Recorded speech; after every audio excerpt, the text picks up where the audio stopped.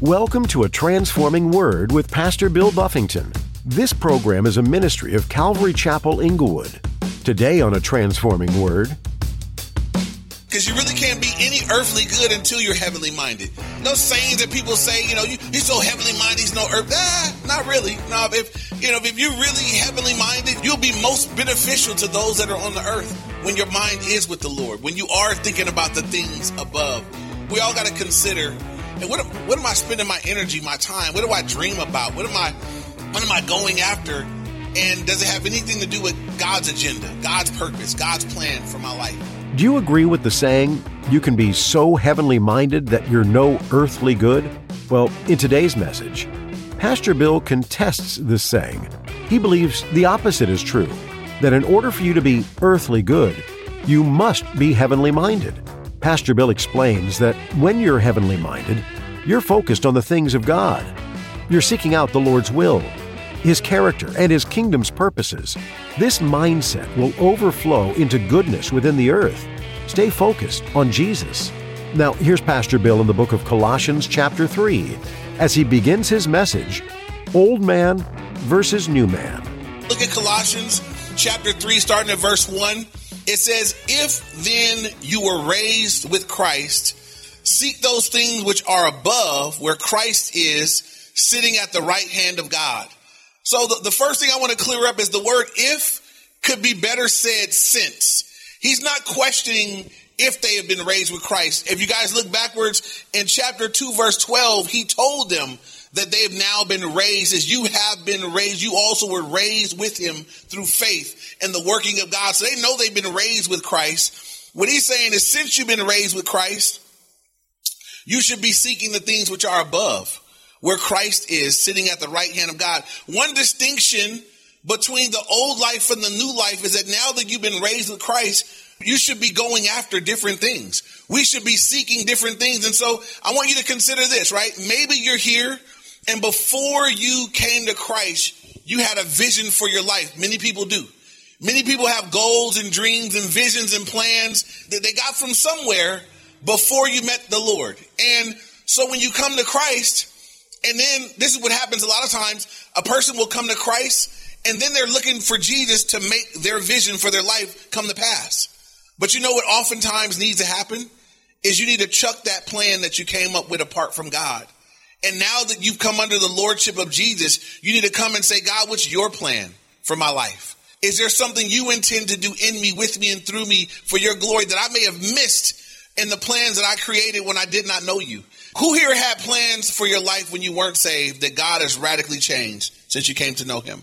Most of us did, right? As I look back on the plan, I had plans before I got saved. I would be embarrassed to go forth with those. I couldn't even go forth with those plans today. They just don't work in the new life, in the new way that I'm living my life. They don't work.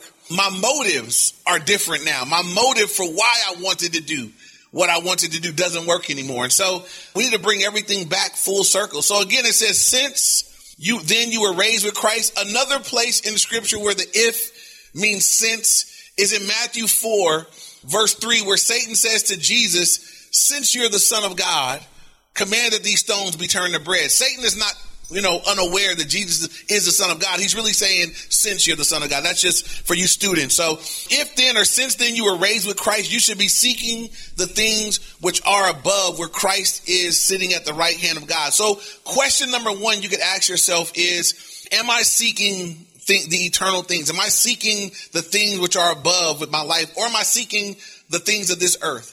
Is your passion and vision and what you're going after and seeking, is it all about what you can have here and now in this life? Because God is saying you should be seeking those things which are above. There's got to be a shift change in your desire and what your passions are, what you're going after, because now you have been raised with Christ. Positionally, you've been raised with Christ. I'm still living down here, but spiritually speaking, I'm raised with him. I'm one day going to be with him. I got to get my mind set where I'm looking into the future. I'm looking into heaven in terms of my goals, desires, passions, and dreams. He says in verse 2, set your mind on things above and not on things of the earth. The idea of setting your mind is a command, right? He's telling you can set your mind. Y'all realize that? As a Christian, you have power over you. You can set your mind to do something. And God is commanding you here. He said, look, set your mind now on things above, not on things of the earth. And so again, I would challenge everybody here to investigate your passions. Investigate what you're seeking. Investigate what you're giving yourself to. How much energy, how much time, how much passion are you pouring into stuff that God from heaven would say, I'm not really concerned about that. It's not bad. I just don't care about it. Y'all know there's some things that you can do that are not sinful. They're not bad. God just don't care about them. They have nothing to do with what he's doing in the world. Nothing to do with leading people to eternity. And so be careful that doesn't take up all of your life, that you're not spending the best hours, the best time, the best of your energy, the best of your resources on something that God would say, I don't even care about that. We want to be giving ourselves over to that which God is concerned with. And so he says, set your mind. That means you got to think about what you're doing. You got to set your mind on things above, not on things of the earth. And I challenge all of us here to be heavenly minded. I've heard some people say you can be so heavenly minded. What do they say? But you know, that's not really true, right? Because you really can't be any earthly good until you're heavenly minded. Those sayings that people say, you know, he's so heavenly minded, he's no earth. Not really. No, if you're really heavenly minded, you'll be most beneficial to those that are on the earth when your mind is with the Lord, when you are thinking about the things above. We all got to consider, hey, what am I spending my energy, my time? What do I dream about? What am I going after? And does it have anything to do with God's agenda, God's purpose, God's plan for my life? Is it just stuff that I saw somewhere? This is a danger in our culture, is we're a very visual culture. We got something in our face 24/7, TV, phones, and we could be watching other people do things all the time. And oftentimes that's how people get vision for, ooh, I want to do that.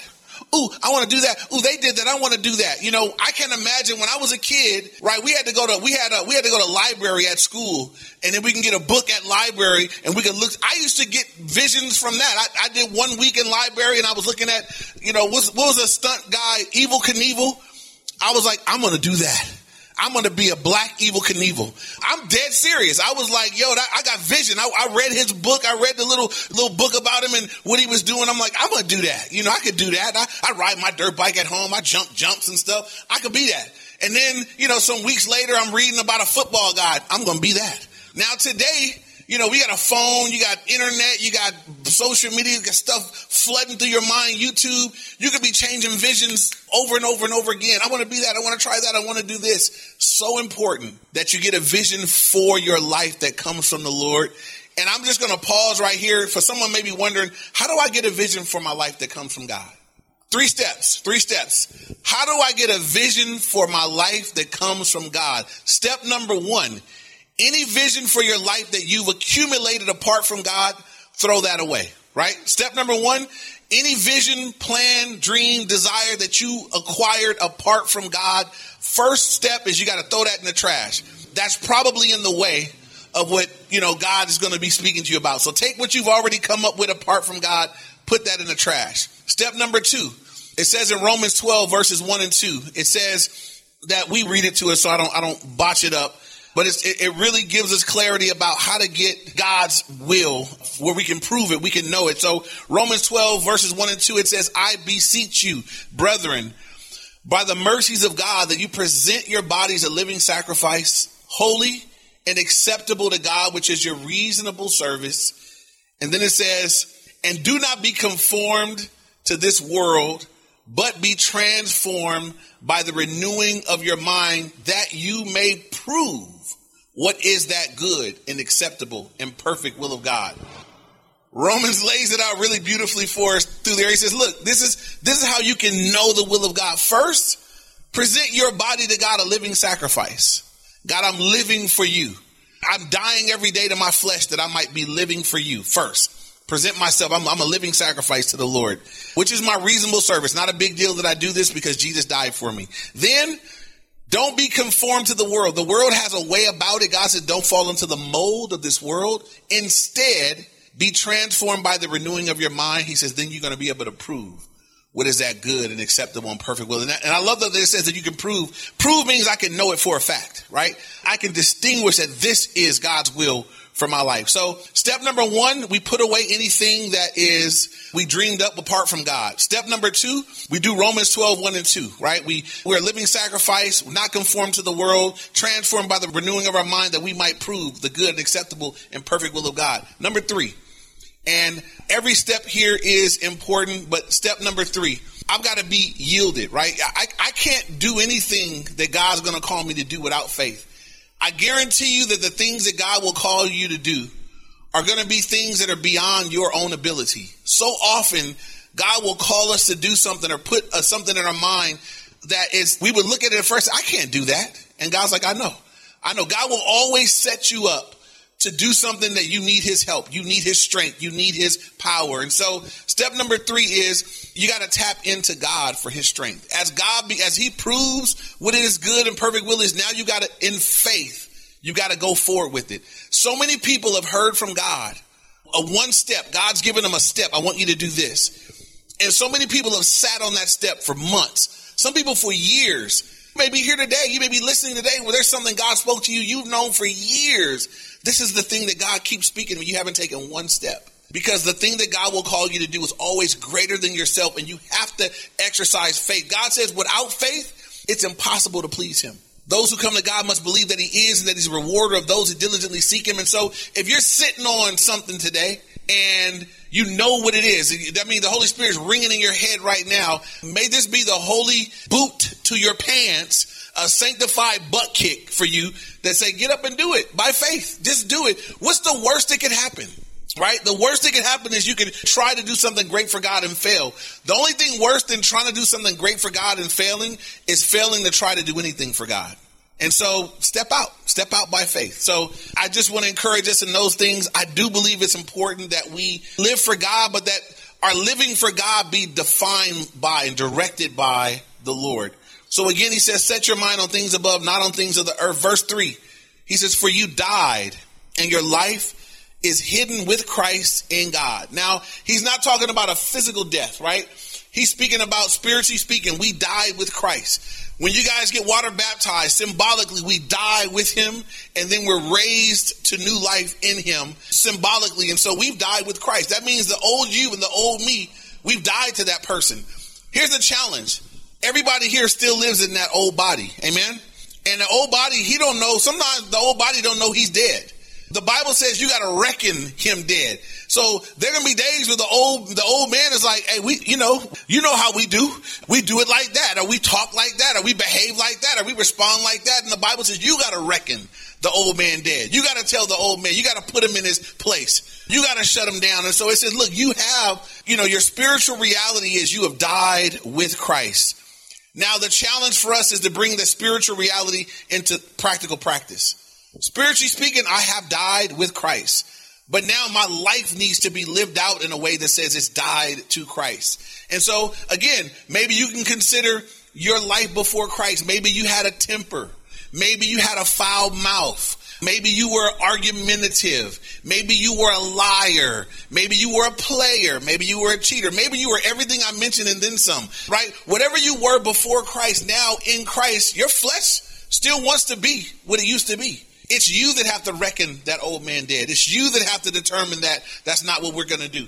That's not how we're going to live. Here's the cool thing. You reckon the old man dead, but God provides the power by his spirit for you to make that a reality. So it's not in your own strength. God isn't saying you got to muster up the strength in yourself. God says you make the decision. I'll provide the power of the spirit. Romans 8, Paul said it's by the spirit that we put to death the deeds of the body that we might live. It's a spiritual power that God makes available to us that we might make this a reality.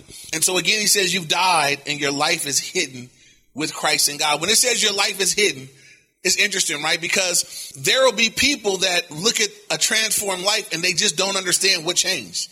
It's hidden. Our life is hidden with God in Christ. The non-believer will look at a transformed life. They'll look at some things we do as Christians and be perplexed. I don't get it. I don't understand. They don't understand. When my friend that led me to Christ got saved and we were young, high school. So if you can imagine, we're high school. None of us are Christian. We're running amok. We're doing what high school boys do. And then this guy gets saved. He commits to marry his girlfriend He stops drinking and partying and going out. I was like, I was perplexed. I was like, I don't understand. I thought that this girl had him so whipped. I said, bro, I've never seen a case of whipping this bad. You're so young. This is unbelievable. But, what ends up happening later, I come to find out he got saved listening in his bedroom, listening to the radio, he said, trying to listen to some rap station, and his radio somehow got onto K-Wave, and he heard Raw Reeves preach the gospel. He got saved in his bedroom. Then, I guess sharing it with his current girlfriend, she gets saved. They radically get born again, leave. They get a month out of high school and get married. And then guess who moves into my apartment building while I'm slaying weed. I live with a girl. I drink every day. Guess who moves in my apartment building right upstairs? This guy. And can I say this? Probably the first person that I personally knew, and I saw the transformation. I remember begging him, man, come to the party, bro. He's like, I don't do that no more. Come on, man. She won't even know. I don't do that. He just wouldn't do it. I was perplexed. But what he had, his testimony said that he believed what he had committed to. So when he began to speak to me about the gospel, I couldn't deny him. I had faith in the fact that, he had adhered to what he said he believed. And so he had my respect, at least for that. And that's who God used to lead me to Christ. His changed life was a testimony. Even when I didn't know it was testifying to me of the power of God to transform a life. He was what I used to be, and now he was not what I was any longer. And so you get to be that for people. As the Lord transforms you, you'll be that testimony. You'll be that witness, particularly for those that knew you beforehand. And, for family and friends and folk, it takes time. Some people that think, he's going through a phase. He's trying out church. You got to live it out for a while before some people, give you the credit. That's okay. Because you're supposed to live it out for the rest of your life anyway. So just keep living it. And after a while, people will have to acknowledge that this is the reality. This is who they are now. So moving on, he says our life is hidden with Christ in God. Verse 4, it says, when Christ, who is our life, appears, then you also will appear with him in glory. And while on earth, our life is hidden. Right now on earth, my life is hidden with Christ in God. Everybody can't see what's going on. They can see my transformation, but it's hidden. But God said there's a day coming in the future when Christ, who is our life, he is everything to us. Christ is everything to the believer. He is our life. He is why we have life. God says there's a day that's coming. He's going to appear, and we're going to appear with him. It'll be public then. One day, all the questions will be answered. One day, we're going to appear with him. It won't be hidden in him. We'll be appearing with him visibly. And that's the hope of the believer. We look forward to the day. We know for us to be absent from the body is to be present with the Lord. We look forward to a day where the Lord is going to return and we're going to be with him. We're going to return with him. We covered that in Revelation quite heavily. And so these are the things that believers are looking forward to. Verse 5 now. He's going to begin to list now attributes and behaviors of the old life that should no longer characterize the man or the woman of God. I need you to listen to the things that we're laying out here, and you need to listen and consider for yourself, do these things still characterize me? Certainly I walked in some of these things as a non-believer, but does this still characterize you today? If so, you're in trouble. And if so, then there's some repenting and some changes that need to take place in your life, because he's given us this information to reveal that I want you to know what the old man looks like, so that if you still look like the old man, don't be walking around here thinking you a new man. If you still look like this, you need to be changed. And let me just say this, because I think in some people's minds, some people think it's possible to be born again, but still kind of continue in the old life. But because you have acknowledged Jesus, because you prayed a prayer to God, that it's okay. It's okay to live on in whatever you used to do, but you just added to your sinful life the fact that I did pray that prayer and I've accepted Jesus, and I'm saying that Jesus is Lord, but practically he's not the Lord. Practically I do whatever I want. That is a danger today. I think there are people that are false. They have a false sense of their spiritual security today. And if you just read scripture honestly, you would understand that it doesn't work like that. You cannot go on in old sin, old life, habitual rebellion, and expect that I am going to heaven when this is over with. So listen to what he says about the old man, how he identifies it. Starting in verse 5. Therefore, he says, put to death your members which are on the earth. So speaking of the body and the things our body does, He says, put these things to death. First on the list, fornication. This is generally used to describe sexual intercourse between unmarried persons, or sometimes it's a broader word that just means sexual immorality, sex outside of marriage, sexual behavior outside of marriage. But fornication here, first on the list, uncleanness. This refers to impurity of thought, word, or action, moral filth, rather than physical dirtiness here. So whereas fornication is actually doing dirt, the second word, uncleanness, is in your mind, it's in your heart. And so maybe you aren't doing it, but you're thinking it, you're watching it, you're participating in it and mentally and otherwise, and it's not the other yet. He says, like, this can't be part of a believer's life. This can't be how you habitually get down. So fornication, uncleanness. The next is passion. This word all first three are kind of all of a sexual nature. The word passion, it denotes a strong, unbridled lust. Just someone who's just given over to the lust of their flesh in different ways. So you got fornication, uncleanness, passion. Next is evil desire.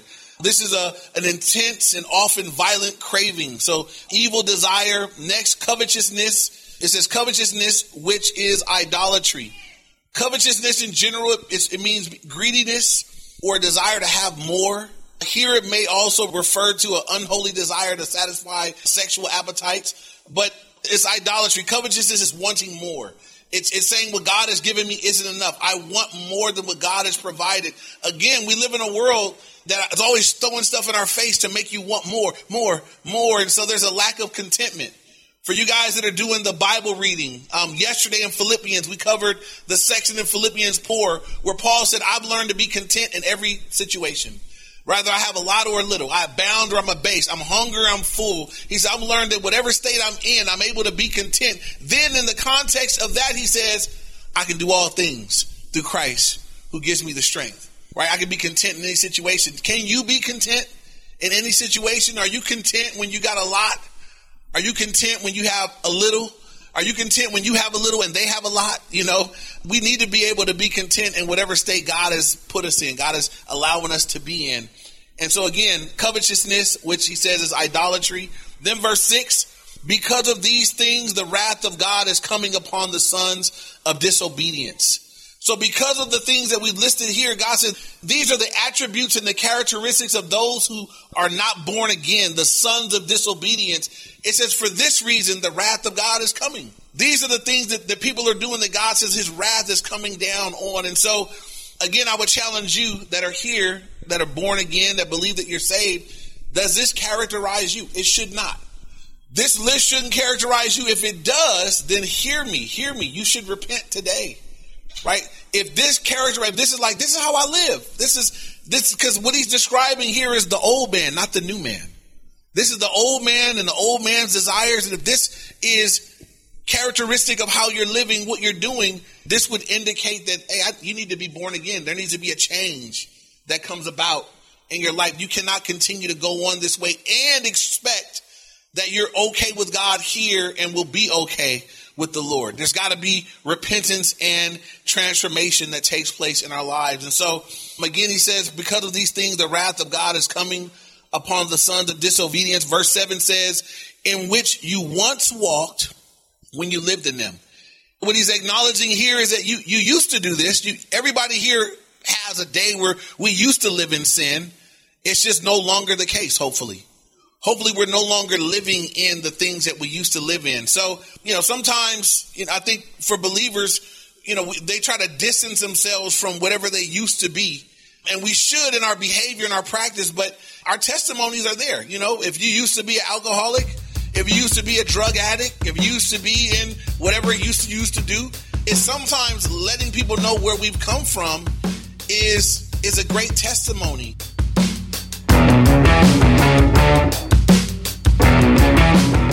You've just heard a transforming word brought to you by Pastor Bill Buffington.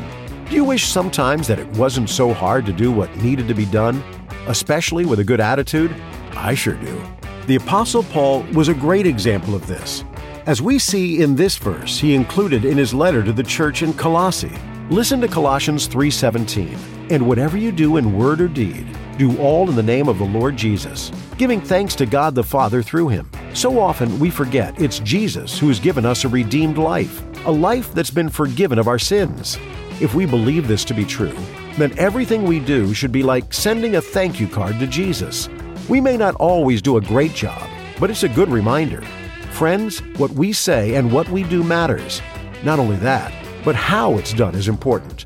Do you like the message that you just heard? Great. We're so glad. You'll find more solid teachings like this one from Pastor Bill Buffington at calvaryinglewood.org. Will you prayerfully consider spreading the good news with us? If so, locate the Give tab on our site.